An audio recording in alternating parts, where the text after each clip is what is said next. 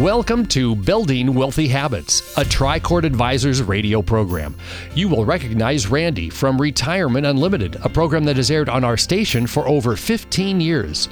Each week on Building Wealthy Habits, your hosts discuss life's hard financial questions relating to retirement, business ownership, and losing a spouse.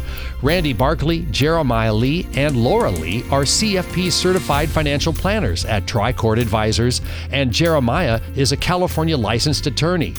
If you have a topic you would like them to discuss on the air or would like to connect with them about your situation, visit their website, tricordadvisors.com, or give them a call at 951-684-7011.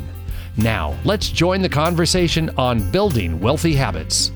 So today's question is, what should the office smell like? That's right. What should any office smell like? Someone told me that Disneyland has like fresh baked cookies pumped through the vents so that as people walk through their downtown, it smells nice. I don't know if that's true. So I also heard that McDonald's has like their scent, the scent that you think of when I say McDonald's. I'm thinking fries. Are we talking about fries?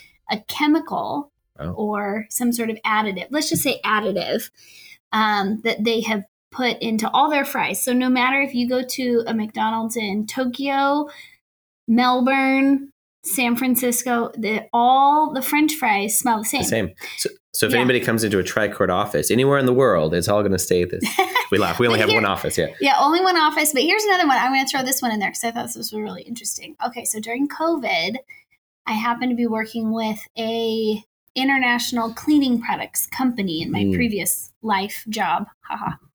And the question at that time was, let's say you're in the food industry, what's more beneficial to you as a business owner, to have your coffee shop, cafe, restaurant smell like the yummy food that you're preparing, or to smell sanitary and completely clean? Oh, that's interesting. Because during COVID, everybody was so concerned kind of want a hint of bleach. Is that what right, contracting the virus that it would actually make you feel more at ease. Coffee, cookies, and a hint of bleach is like the perfect cocktail. That sounds terrible. Yeah, that's right. I would think you'd want to. And for our office, we have candles or things like that. But I don't know.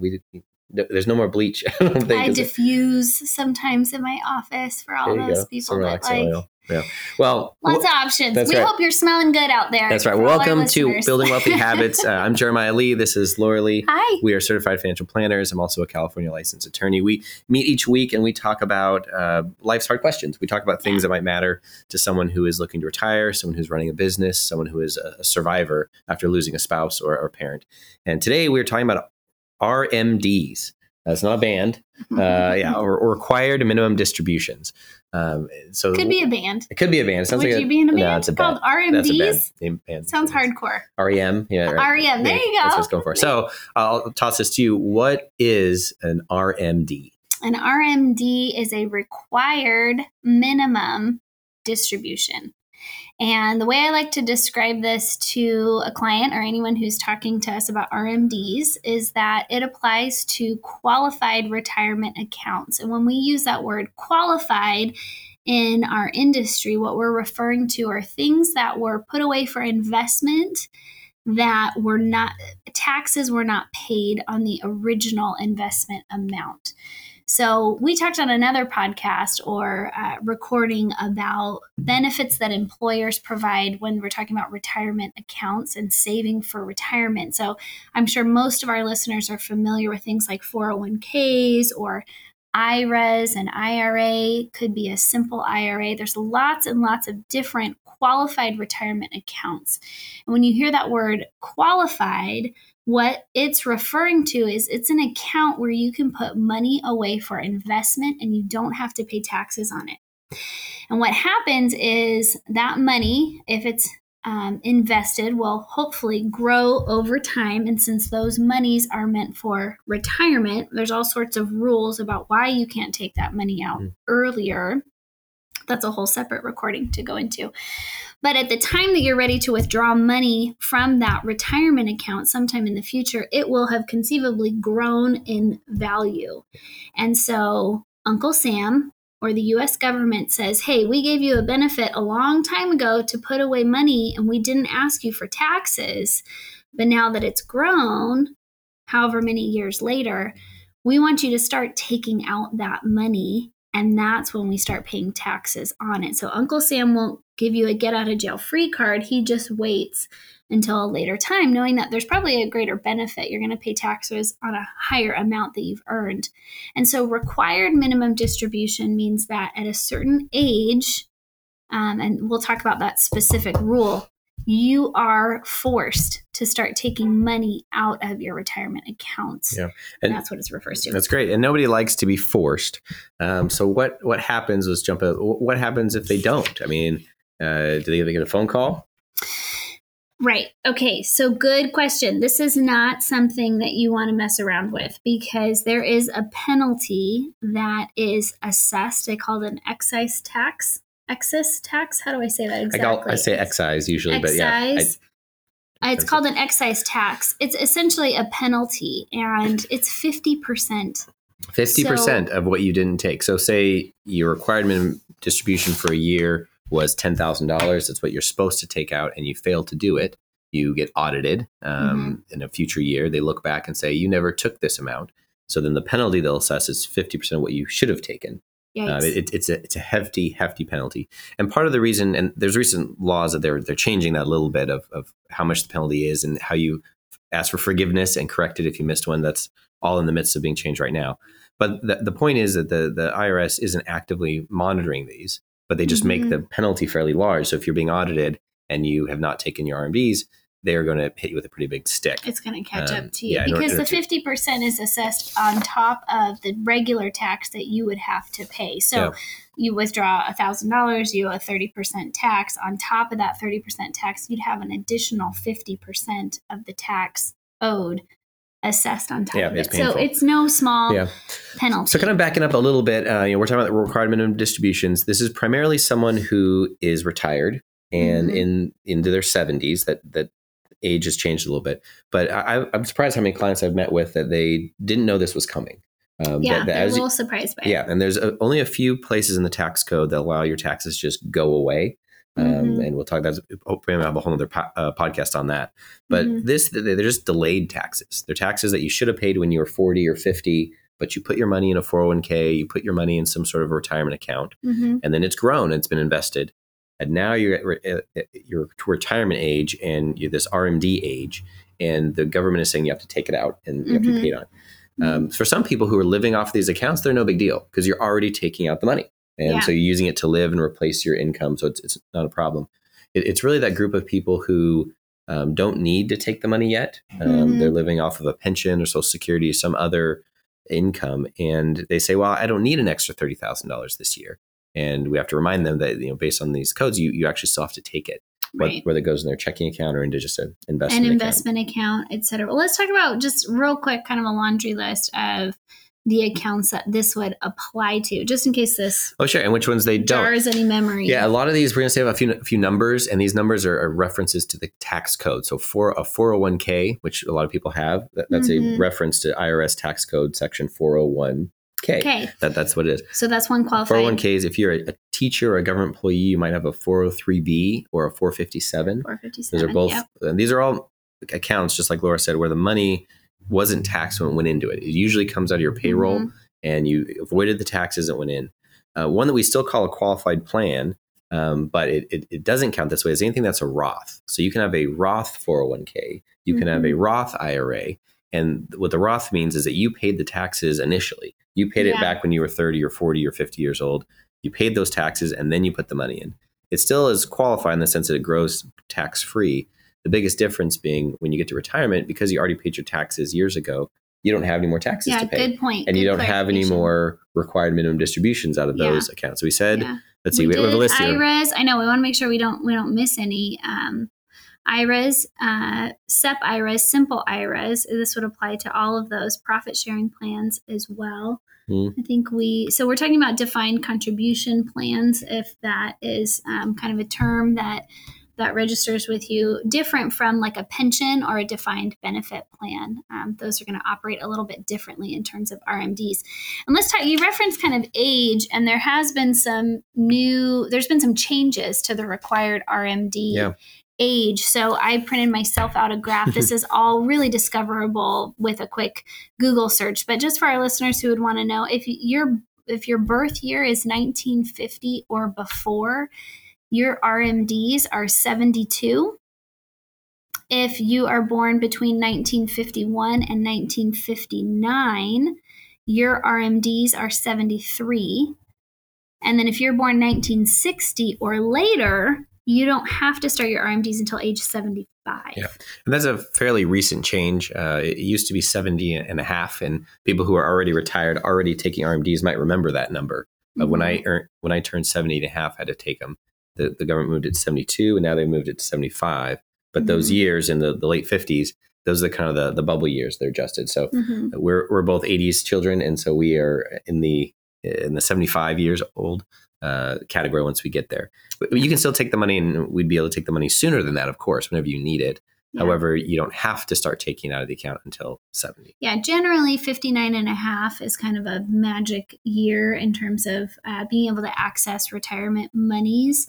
Generally 59 and a half without penalty. There's a lot of other caveats to that, other options in terms of when to withdraw. So I'm forced to take an RMD for better or for worse. What do I have to pay taxes now? And if so, how much? Yeah, that's right. So I guess in answering that, the question is how much is your RMD going to be? Because it's going to come out to you like it's income. So if I had an investment account and I get a $10,000 RMD, they're going to treat that, the IRS will treat that as if I earned it. That was my income. I got $10,000 of income. Yeah. So whatever tax bracket you're in, it's going to be $10,000 more. You just add it on. And if that bumps you to the next tax bracket, that bumps you up and you have to pay that rate of taxes on there. Right. And the amount that comes out when we first start talking with clients that weren't aware of it, they then say, well, how much is that going to be? I need this money for my future. When you first turn required minimum distribution age, the IRS has this whole actuarial table of how much you have to take, but it starts out about 4% of an account. The table they use goes all the way up to 120 years old. So if someone lived to 120, they have to empty their whole account. I think that's a handy rule of thumb. So just to repeat, it's generally speaking, the RMD will be about 4% of the value of the account. Yeah. And the way they calculate that is they take the December 31st, they look at the end of the year, whatever the balance was, whatever the balance of your account is. They look at that, they do the calculation, and then that's the amount sometime in the following year you have to take out at some point. Even if that account goes up and down throughout the year, it's that one kind of locked in time moment that they kind of set for you. And that's what determines the next year's required minimum distribution.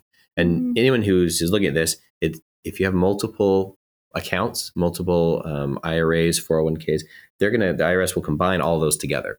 They'll look at all the different accounts. And you could take the RMD from one account only. You could take it from multiple accounts if you wanted to, proportionally from each one. There's a lot of freedom in how you do it. What they care about is kind of your total retirement assets and that are subject to this RMD, and then make sure that you got that amount out at some point, and you can be taxed on it.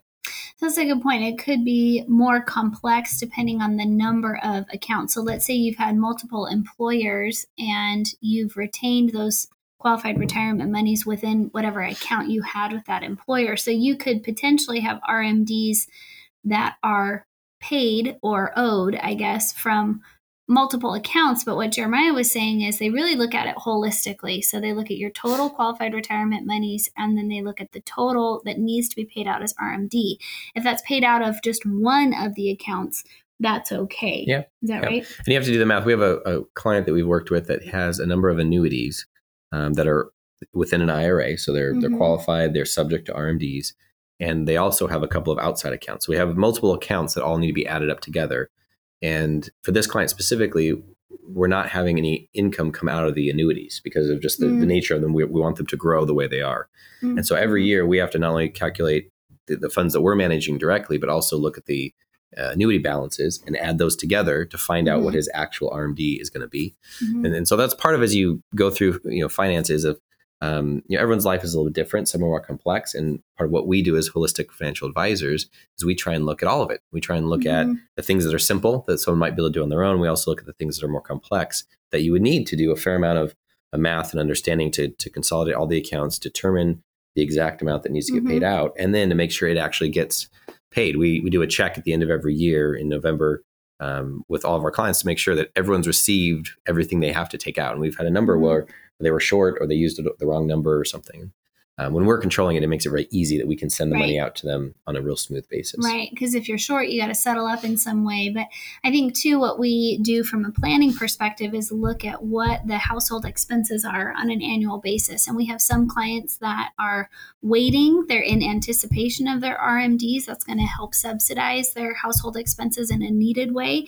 We've got other clients that maybe don't need the income that's being given to them from their distribution. And so they may take the distribution, pay the taxes as earned income in that year, but roll it over into an investment account and for long-term growth. So it really depends on the household situation. What they need.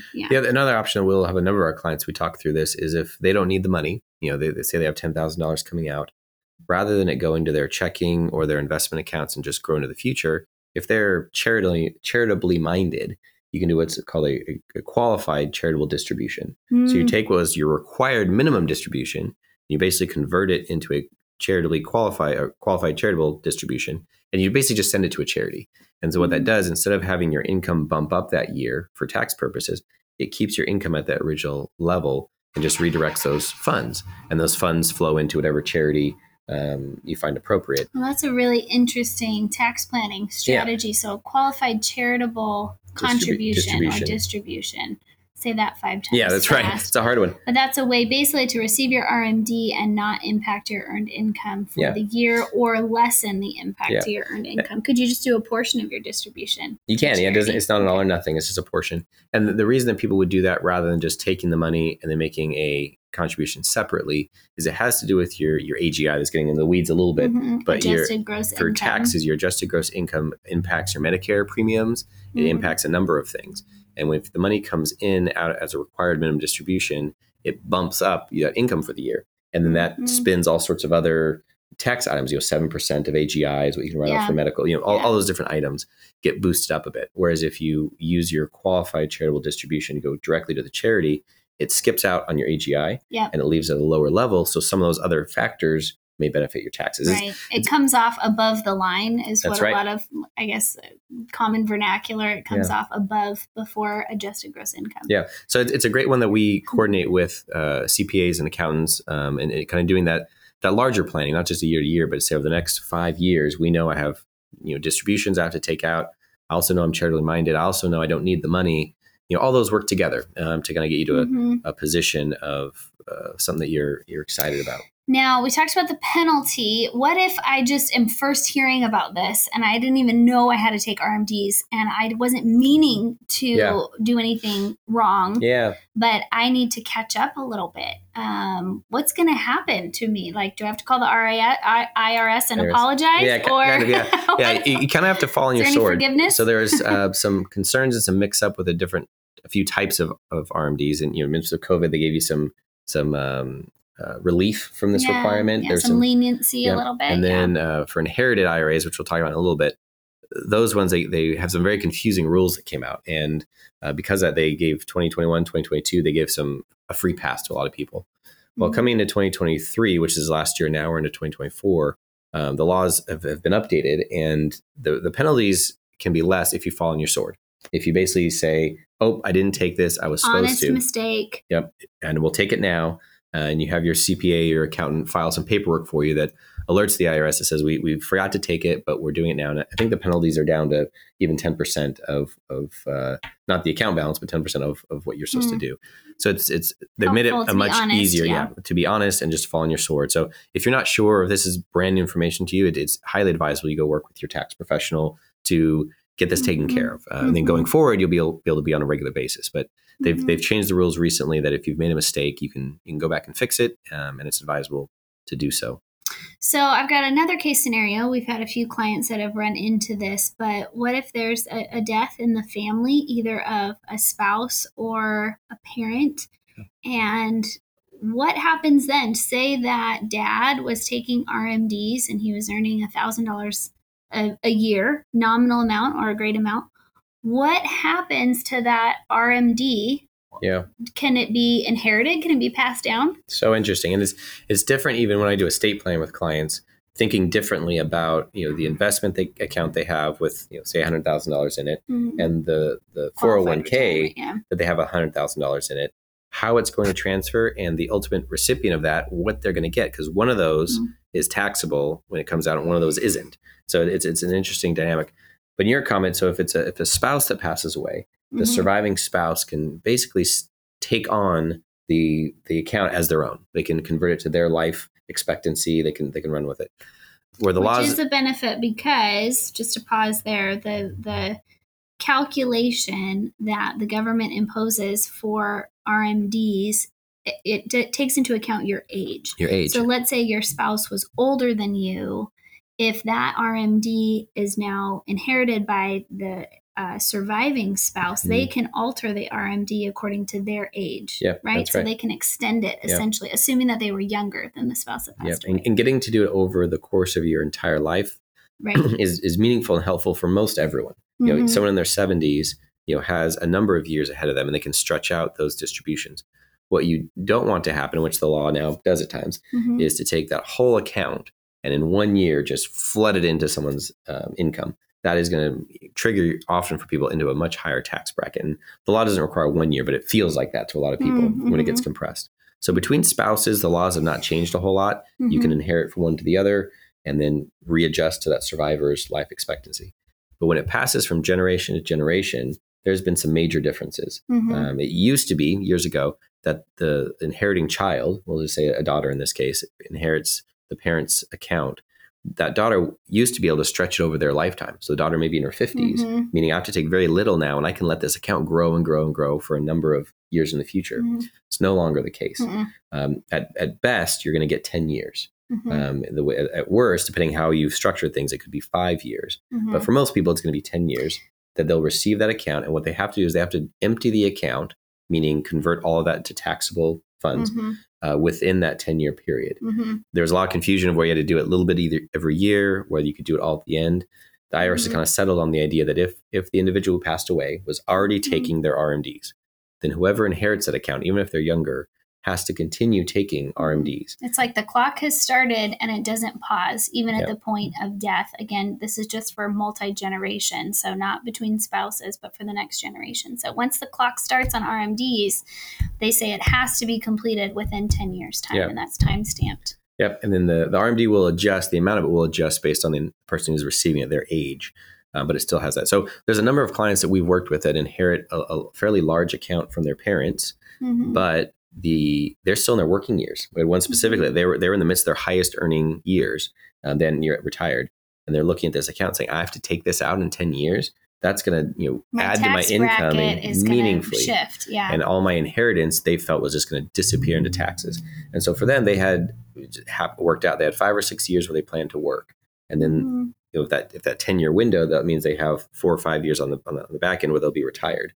So the way we've structured it is that they'll work, and then once they retire, they'll start taking larger RMD distributions to kind of even everything out. Right, because it's only a minimum. It's just a required minimum amount. It doesn't mean you can't take more than that. And of course, in the case of having to liquidate the account within 10 years, you're probably going to have to take more than the minimum. Yeah, that's but right. What you're saying is you've got some flexibility. Now, what if I was on the opposite end where I actually needed the income and I inherited this account? Could I take it all at once, or do I have to span it out over 10 great years? question. You could take it all at once. Okay. And if you needed to, that would be fine. That's available money useful for that.